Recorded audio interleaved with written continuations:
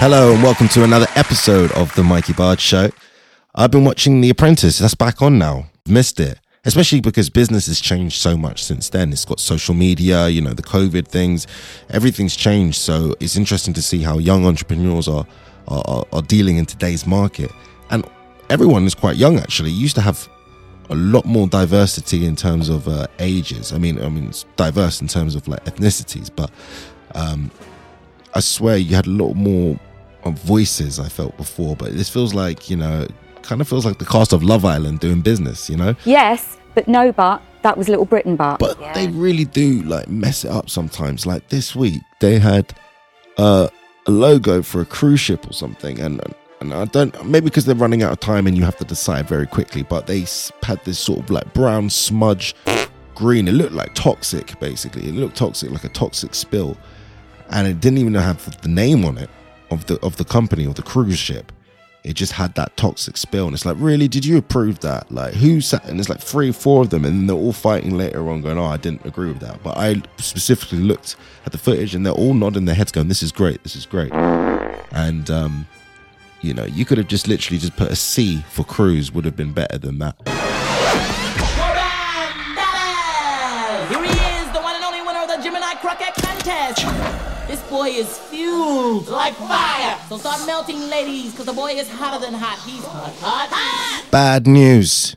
Very bad news. Prince Andrew, the nation's favourite prince, 9th in line for the throne. The Queen has just stripped him of his military titles. All he's left with now is his Blue Peter badge. He is to be exiled to the gladiator fighting pits of Nundor, where he must fight for his honour.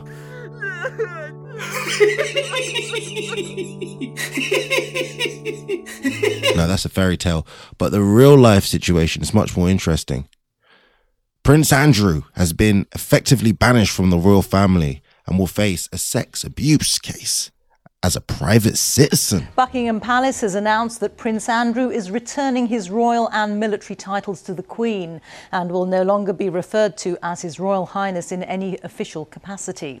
It comes after a court ruling in the US yesterday, which left the Prince facing a civil case later this year against Virginia Giuffre, who says she was sexually assaulted by him 2 decades ago when she was a teenager. Many will be wondering what happens next for the 61-year-old, as speculation rages that he's facing financial hardship, and sources claim he's already planning a route back to public life. It's claimed Andrew is plotting to reinvent himself. What? And he believes he can still live a life of public service? You know what? That would be amazing. That would be a great task for the candidates of The Apprentice, to reinvent Prince Andrew's career. He's the package. He's the product. Reinvent his career. Put him on a new path of glory. I would pay to see that. Would you like to see that in the next episode, everybody? Yeah.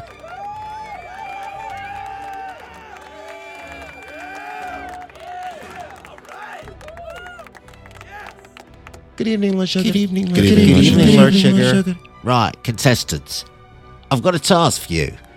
This week, you're going to Buckingham Palace and you're going to meet with Prince Andrew. But on this task, you're going to reinvent him. You're going to give him a new name. You're going to give him a new purpose. And it better be good, or one of you is going to be fired.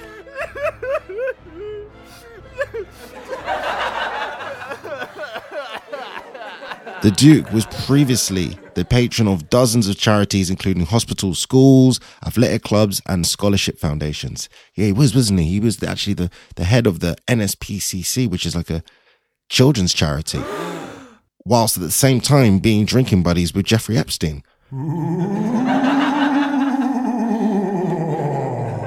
That's like being best pals with the boogeyman. You can't do that.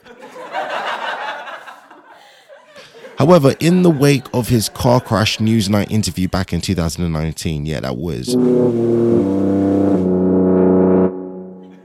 abysmal. Most people have cut ties with him. The Queen's decision earlier this week now means all his patronages have been removed. They'll be handed out to other members in the royal family instead. Well, that's quite nice, though. And on the flip side, he's giving jobs to so many other people. Hooray! As a result of the royal ruling, Andrew has lost his right to be His Royal Highness, but he still retains his Duke of York title. And I've just seen something in the paper about that recently. People are getting annoyed about that. There's plenty of criticism about that, with Lib Dem and Labour politicians in York arguing he should relinquish his dukedom too. No, not my dukedom. You'll never take that. Yeah, that's a big thing at the moment. Look, hashtag, what's it called? Hashtag not in York's name. Look, we've got a tweet in here from an MP in York. It's untenable for the Duke of York to cling on to his title another day longer. This association with York must end. There's a very serious allegation made against this man on privilege and entitlement. I'm working with agencies to tackle sexual violence and misogyny. Not in York's name. There's another one or two. My daughter, so they all sound the same, sorry. My daughter has been asking why it's okay that this guy is the Duke of our city. There are no good answers. York deserves better. Title has to go. Not in York's name. Here's another tweet in by, what's this? Your Peer Support. Historically, a duke was a nobleman admired and respected because they were considered morally good. Such peerage should never be a heritable right. It gives power that's often misused and abused. The modern monarchy must strip Andrew of the Duke of York title. Not in York's name. But it's also kicking off at 10 Downing Street. Let's go over to 10 Downing Street. What's going over there?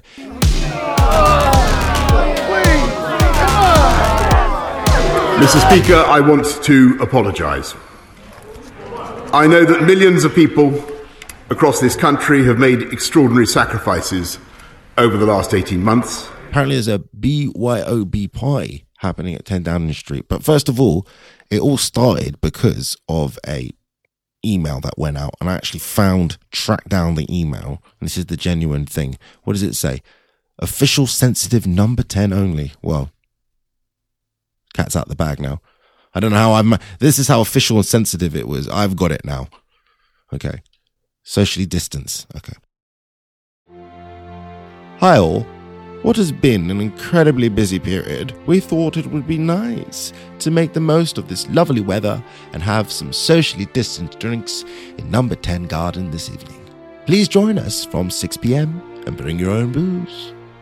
Martin. Well, there's nothing wrong with that, but the only problem was this party was going on during the height of coronavirus, during the height of lockdown, when they were telling everybody to stay inside their houses. These lot were having boozy parties in the garden. And not just that, the PM has continued to lie and socially distance himself from this whole story together, acting like he was never there. But it seemed like these were weekly things, pizza and wine parties. Wine time, they called it. After months of deceit and deception, the pathetic spectacle of a man who's run out of road. His defence that he didn't realise he was at a party.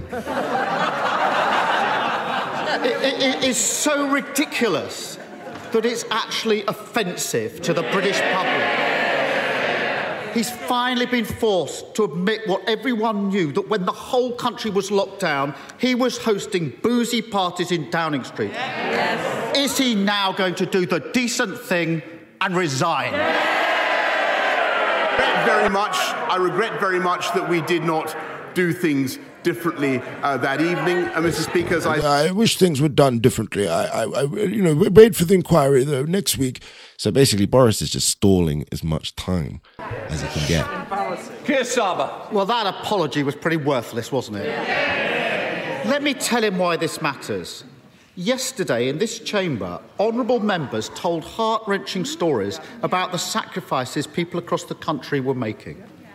This House and the whole country were moved by the honourable member for Strangford as he talked about his mother-in-law dying alone. He was following the rules, whilst the Prime Minister was partying in Downing Street. Is the Prime Minister really so contemptuous of the British public that he thinks he can just ride this out?